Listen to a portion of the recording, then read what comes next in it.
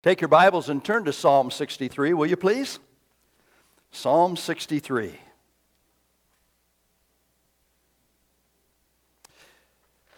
Pastor John read for us the first 5 verses of this psalm.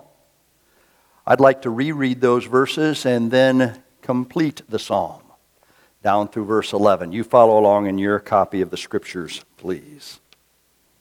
A psalm of David when he was in the wilderness of Judah. O God, you are my God, earnestly I seek you. My soul thirsts for you, my flesh faints for you, as in a dry and weary land where there is no water. So I have looked upon you in the sanctuary, beholding your power and glory. Because of your steadfast love, it's better than life. My lips will praise you, so I will bless you as long as I live. In your name I will lift up my hands. My soul will be satisfied with fat and rich food, and my mouth will praise you with joyful lips. When I remember you upon my bed and meditate on you in the watches of the night, for you have been my help, and in the shadow of your wings I will sing for joy. My soul clings for you. Your hand upholds me. But those who seek to destroy my life shall come down in the depths of the earth. They shall be given over to the power of the sword. They shall be a portion for jackals. But the king shall rejoice in God. All who swear by him shall exalt, for the mouths of liars will be stopped. Let's pray together. Father, we thank you so much for your word, which is truth for our lives. And I just ask this morning, as we look into your word, that it would be a quick and sharp and powerful two-edged sword. And Father, that it would work in our hearts to draw us close to you and to help us understand something about the wonder of who you are, and may that change our lives. Father, we're not here to be comfortable. We're here to be challenged and changed and conformed to the character of Christ. We are here to lift you up. We are here to acknowledge your place in our lives. We are here to glorify you. And I pray that that would take place for your honor and your glory. And I pray these things in Jesus' name. Amen. So what do you look for in a healthy church? The first thing you look for is biblical preaching, because we understand that everything from our lives is to come from the Word of God. The Word of God that is quick and powerful and sharper than any two-edged sword. The Word of God that is God-breathed and profitable for doctrine, reproof, for correction, for instruction in righteousness.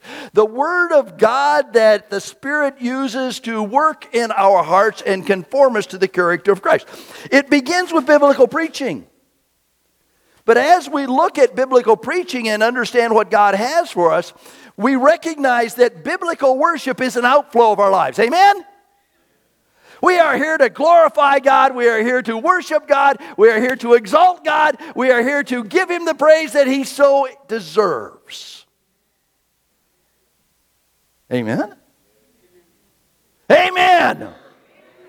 That is why we are here today. That's why our lives are to be given over to Him 24/7, 365.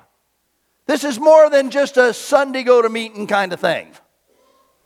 We are here to worship our God. But we're also here to understand, whoops, that's the wrong one.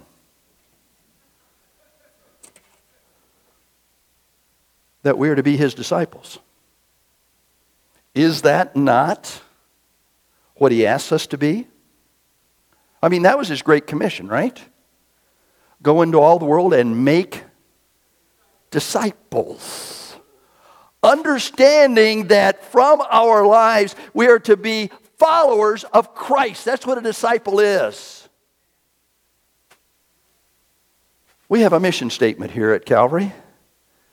And that mission statement is to multiply Christ-like disciples who are passionate about their God, obedient to His Word, dependent on God through prayer, connected to one another, and authentic and relevant. Why? So that we can multiply Christ-like disciples. Biblical discipleship flows from the wonder of biblical preaching and our biblical worship. The psalmist here in Psalm 63 tells us a little bit about what it means to be passionate about our God. Now, we could have gone to Matthew chapter 22 where it says to love the Lord your God with all your heart, with all your soul, with all your might. Amen? That might have fit under obedient. We could also have gone to 1 Corinthians 10 that says, whether therefore you eat or drink or whatsoever you do, do all to the glory of our God. Amen? But I chose to go to Psalm 63 here because this is real life stuff. David wrote some 73 different psalms. And as you read those psalms, they dissect his life. I love David because he's real. Now, David was not perfect. And I think it's important for us to understand a little bit of his history so that we can identify where he is here in Psalm 63. In 1 Samuel chapter 13, God set Samuel to choose a new king. Saul was king at that point. And the criteria that God gave to Samuel was, I'm looking for somebody who's after my own heart. And you remember that Samuel was directed to Jesse, who had a whole bunch of sons, right? And Samuel says, God has chosen one of your sons, one of your boys. Let's see who it is. Boy, that had to have been exciting for Jesse. Friday evening, Connie and I went to the east side of the state and saw a soccer game. And my grandson scored his first soccer goal of his career. And I just sat there. That was so exciting. JC scored a goal. Now, if you know JC, that's not a given in his athletic career. And can you imagine Jesse standing there with Samuel saying, one of your boys, I'm looking for somebody a heart after God, and it's one of your boys. And so he parades the boys by. And it's not the first one, it's not the second one, it's not the third one. They run out of boys. So Samuel says, Jesse, you got anybody else? Oh yeah, there's this little boy by the name of David. He's out tending the sheep. He hadn't much of anything. Bring him in. And the scripture says that God chose David. Why? Because he had a heart for God. Now, can I just stop right there? It's not what we look like or what we intend to be. It's what our hearts reflect that makes the difference in our lives. Amen. Say, well, I'm a nobody. That's okay. You got a heart for God? That makes you somebody. And that is the key to our relationship with God. And it's also, can I let you in on a secret? The key to passion for God. Now, David went about his business. And after David is anointed for God, he faces a guy by the name of Goliath. You all know about that. Saul brings David in after he's fought this great battle into his own household. He marries Saul's daughter. Saul tries to kill him. Jonathan saves his life. And David goes on about his business. And finally, Saul dies. And David is made the king. First of all, he was anointed king of Judah, and then he was anointed king of Israel, and David reigned for 30 years. in Judah, another 10 years in Israel, reigned for 40 years. In 2 Samuel chapter 11, Israel's at war. David should have been out in war. And he just happened to be on the rooftop of his house. Now, you can imagine that the king's house was the highest house in the city. And David, from the rooftop of his house, could look down and see the whole city, and he spies a young lady taking a bath. Her name was Bathsheba. He brings Bathsheba in, has an illicit relationship with her, ends up killing her husband, Uriah. David was a man after his own heart. God's own heart. You ever get upset when you mess up? It's not okay, but our God is the God of second chances. Amen? And it was through David, through his lineage, that God would send his son who was going to be the Savior of the world. So if you've messed up, God's willing to give you a second chance. He did with David. David struggled with his family. You remember Absalom tried to take over the kingdom.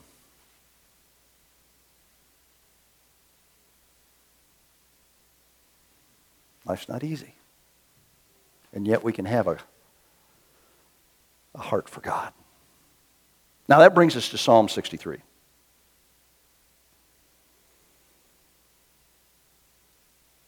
The preface to Psalm 63 is not marked by verse 1, but it's important. And it was part of the original Psalms. And the preface to Psalm 63 says this: a psalm of David when he was in the wilderness of Judah. Now there were two times when David was in the wilderness of Judah.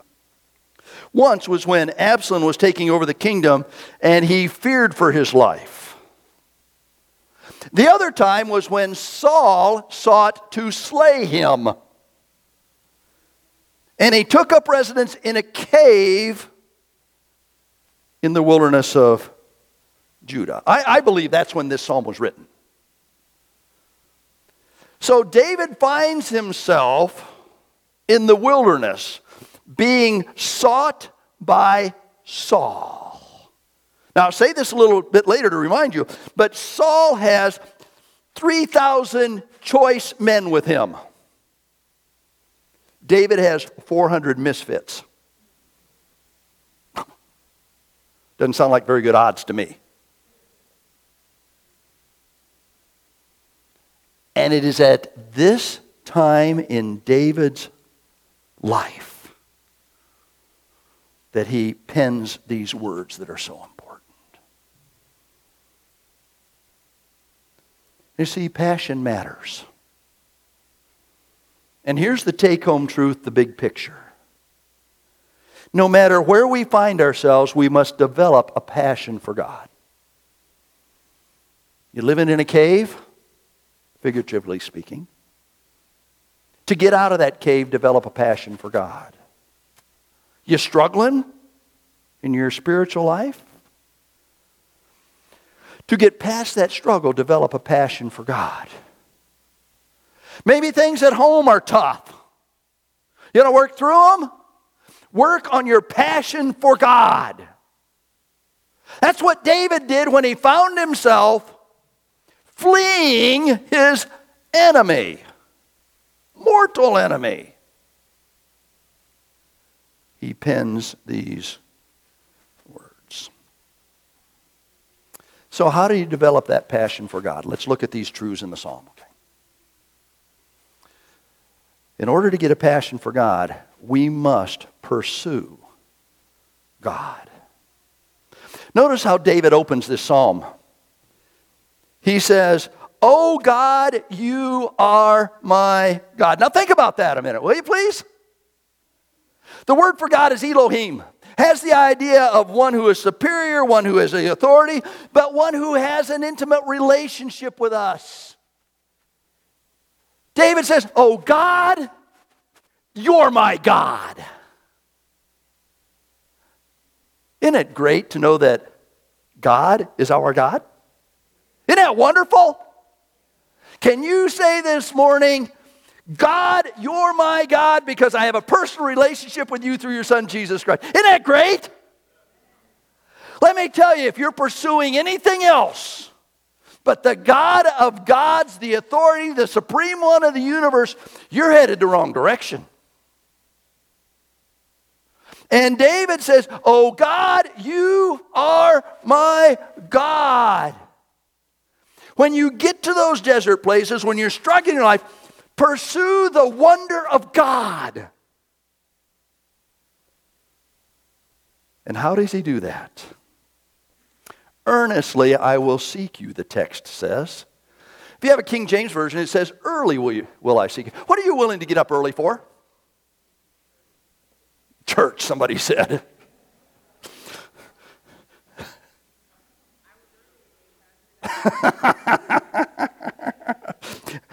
Church doesn't start till 9:30 with ABF. That ain't early, folks. What are you willing to get up early for? We'll get up early for emergencies, won't we? Todd Heck fell about midnight. Jerry and Betty were just going to bed. They got up. We'll get up for entertainment. I mean, how many of us hunters enter the woods before daylight? Huh? We'll do that, right? We'll get up if we're excited. I got up early this morning. I was at the church before 6 this morning, or right about 6 this morning. I was excited about what God was going to do today.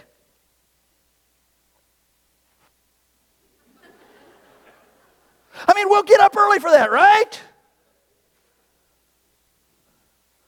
Will we get up early for Elohim? For God?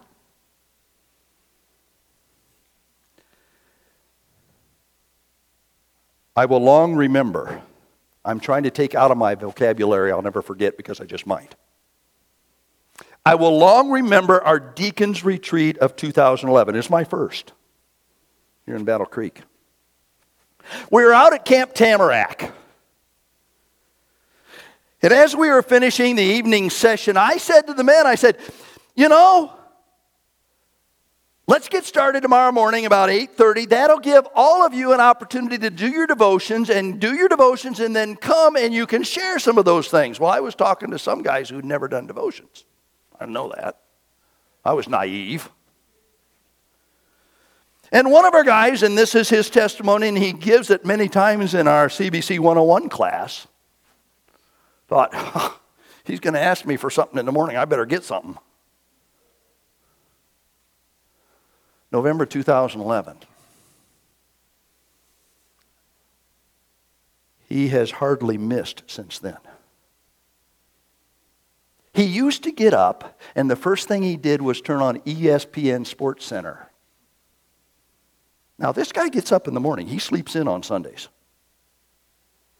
And he determined that spending time with God was more important than ESPN Sports Center. Now you say, well, amen, that's not important to me anyway, but it is to Dave Eubank.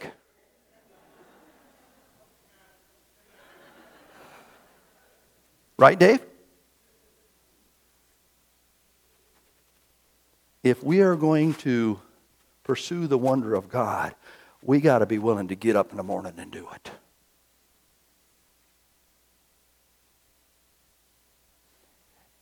And the psalmist says, early, earnestly, I will seek you. Why? Back to the text. It's important for my soul. My soul faints for you, thirsts for you. My flesh is like a dry and thirsty ground without you. What would you be without God? Where would you be without God? How could you live without God? You know, a lot of us try to.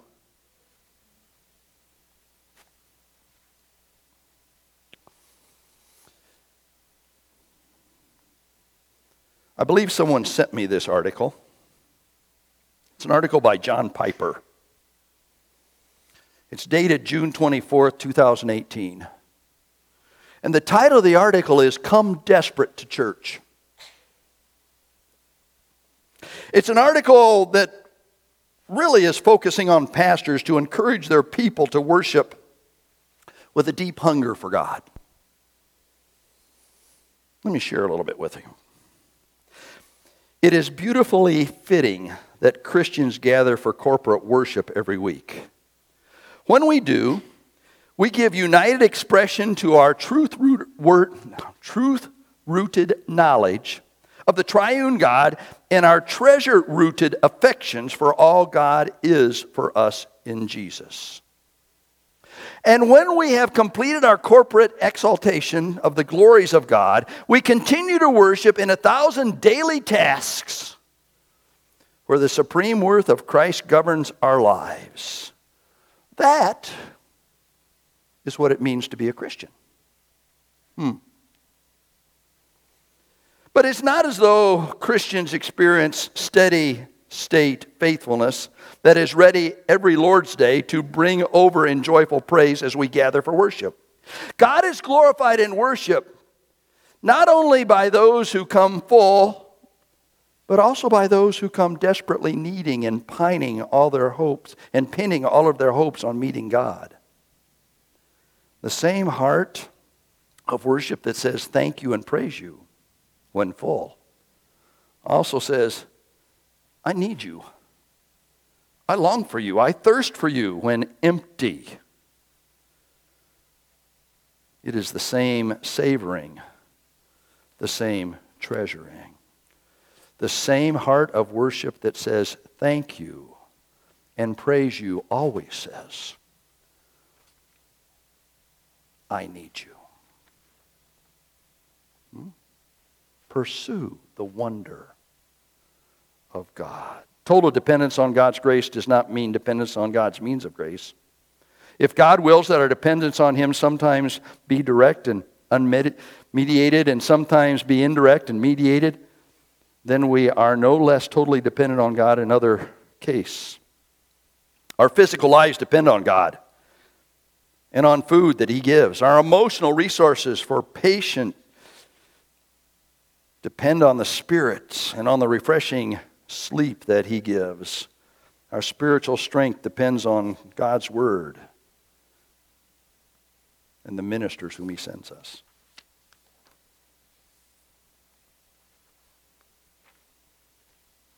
Passionate for God? Pursue the wonder of God. Say, how do I do that? Well, it starts with our goals. What do you want to do? What's your next spiritual step? We talk about that all the time. It then moves to our schedules. When are we going to do what we believe God wants us to do? Then it's about our passion. How bad do you want to do it? How much more important is it than ESPN? And you can fill in that blank where I put ESPN. And then it's our discipline doing it. Pursue the wonder of God.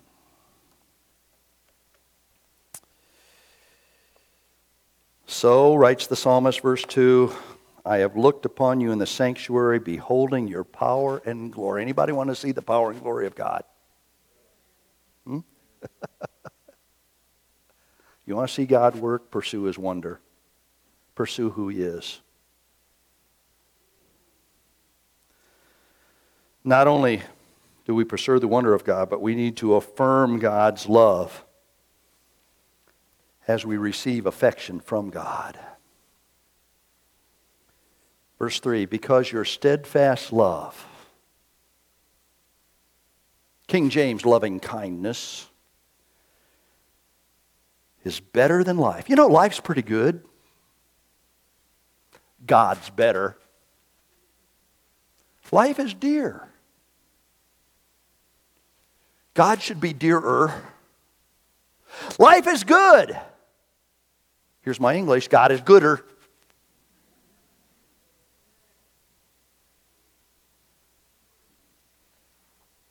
Because of your steadfast love, it's better than life. My lips will praise you. I will bless you. I will lift up my hands and to your name. Amen. Now there's a little chorus that reflects these verses. Hugh Mitchell wrote it. Can we sing it this morning? Thy loving kindness is better than life. Thy loving kindness is better than life. My lips shall praise thee, thus will I bless thee. I will lift up my hands unto your name. Second stanza. I lift my hands, Lord, unto your name. I lift my hands, Lord, unto your name. My lips shall praise thee, thus will I bless thee. I will lift up my hands unto your name. Amen? See, you've just memorized some scripture. Psalm 63, verses 3 and 4. And isn't it nice to know that God loves you? Every once in a while, Connie will say, well, what can I do for you? And I'll say, just love me. By the way, that ain't easy. Isn't it nice to know that God loves us in spite of us? Isn't it great to know that nothing will ever separate us from the love of God? Because that love was given to us through His Son, Jesus Christ. Isn't it wonderful to know that God demonstrated His love toward us in that while we were yet sinners, Christ died for us? Think about God's love in your life. Affirm it. Acknowledge it. Know the affection that God gives to us every day. Nothing better than being loved. Nothing better than being loved by God. May I remind you, David was in the wilderness. And he discovered God's loving kindness was better than life. He was refreshed by the wonder of God. We need to quickly move on. Satisfaction is discovered in God. Verse 5. My soul will be satisfied with fat and rich food, and my mouth will praise you with joyful lips. Now the psalmist here is probably in a cave. There are no convenience stores. There is no Red Lobster or Texas Roadhouse or Finley's or... You know how much nourishment you find in a cave? Not much. And yet he says, my soul is satisfied just like I had the greatest buffet in front of me. My soul is satisfied because of your work in me. My soul is satisfied despite all the external stuff that's going on in my life.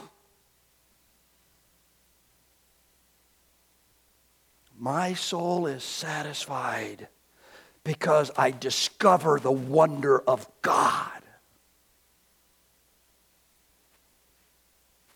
When I go visit someone in the hospital, many times I ask them, what can I do for you? I get a variety of answers. Usually people say, well, you can pray for me. That's good because I can do that.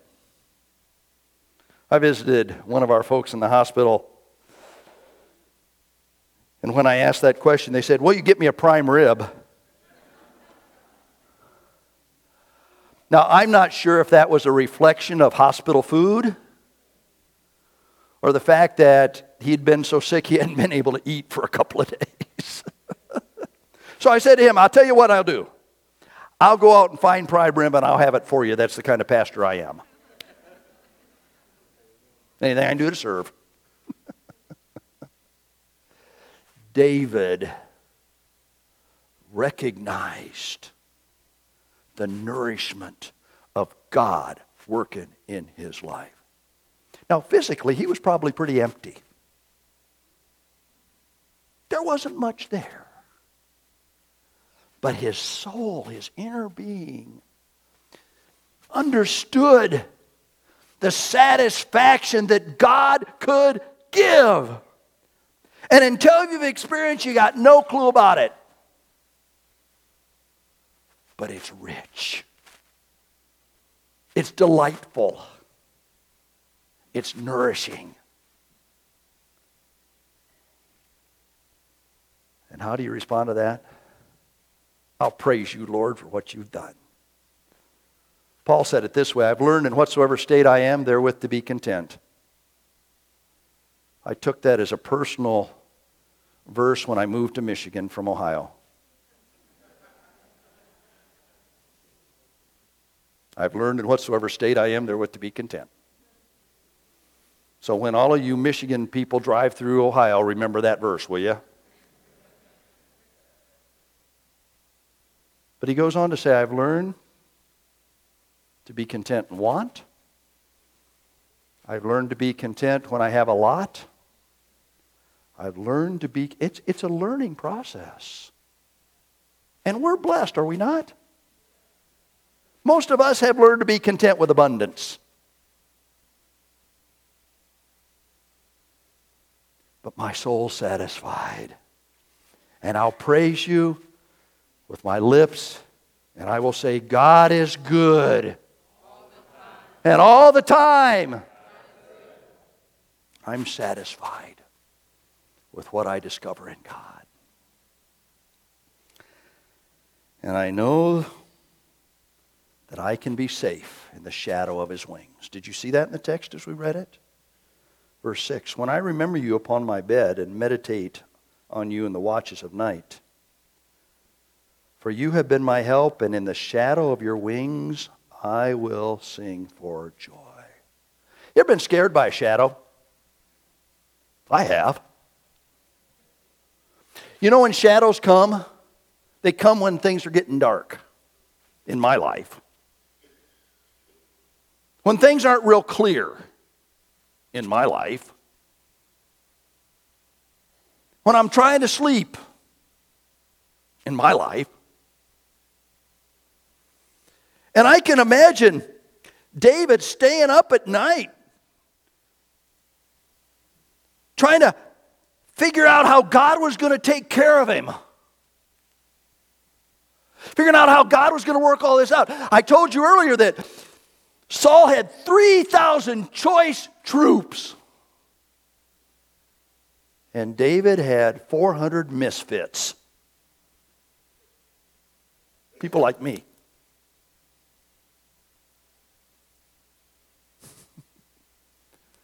How do you go against an army of 3,000 when you got 400? Well, that'd keep you up at night. But David said, in the shadow of your wings I will find comfort and joy. You see, David knew that no matter what his circumstances were, God had it. In the military, we might say, God's got your six. God's got your back. God's in control. Is there anything in your life or in my life that surprises God? It may surprise us, but doesn't surprise God. Is there anything in your life or my life that causes God to wring his hands and say, boy, oh boy, what am I going to do? You see, as we get passionate, we start to understand that God's shadow can be trusted. And as he pulls us together under his protection, he's got it covered. Amen? Now that ought to be something to excite us. And that's all about our God. Very quickly, because of that, God insulates us from our enemies. My soul clings to you, your right hand upholds me, but those who seek to destroy my life shall go down to the depths of the earth. So shall they be given over to the power of the sword. They shall be a portion for jackals. Any of you ever watched Lion King? You ever see where the jackals lived? It wasn't pretty. Now, I'm not endorsing Lion King. But what I'm saying is the enemies of God are going to end up in a pretty desolate place. And you and I are protected from that. Aren't you thankful that our offensive weapon is the sword of the Spirit, the Word of God? And all that comes from biblical understanding.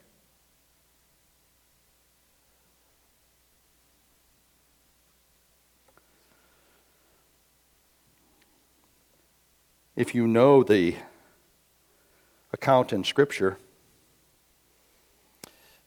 you will be reminded that when David was in this cave, remember Saul 3,000, David 400? Saul comes into the cave. Remember that? He comes into the cave to relieve himself. Picture that. And David's men said, David, God has given your enemy into your hand. And David said, no, I'm not going to take out my frustration on God's anointed. And so he goes up and he just slices a little bit of material off of Saul's robe. Saul leaves the cave, goes down. David said, look what I got.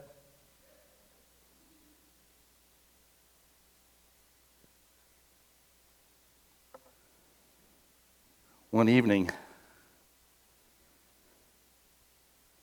David's men snuck into Saul's camp. They got away with it. And they took with them back to David Saul's spear and his water jug. Pretty good trophies, huh? And David stands on the hill and says, Saul, I don't know why you're after me. You could have been killed last night. Look what I have. Look what I have. God's protecting me, and there's nothing you can do to hurt me. Aren't you thankful for that?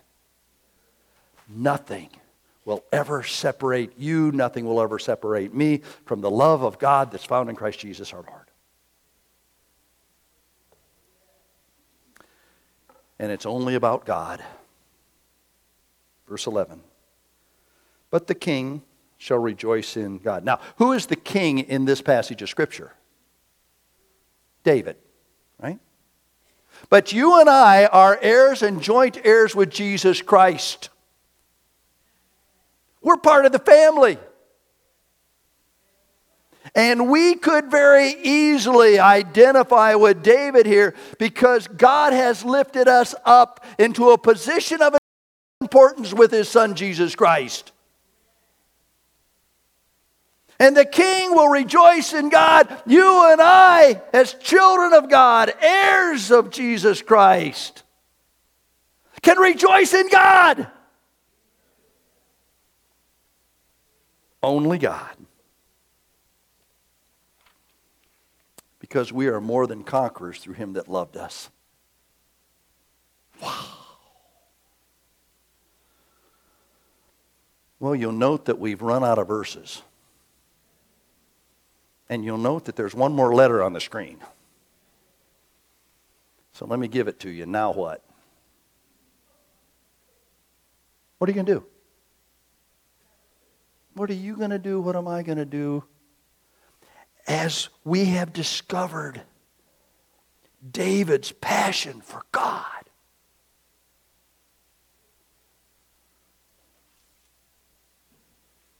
How passionate are we?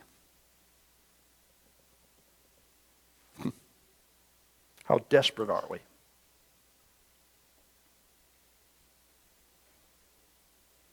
How valuable is God's work in our lives?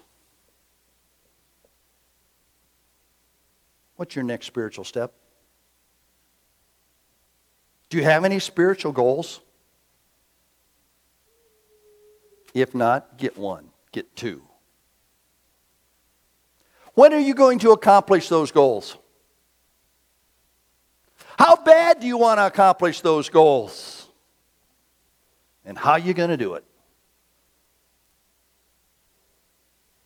You see, passion matters. It's more than just a moniker on a mission statement. It matters.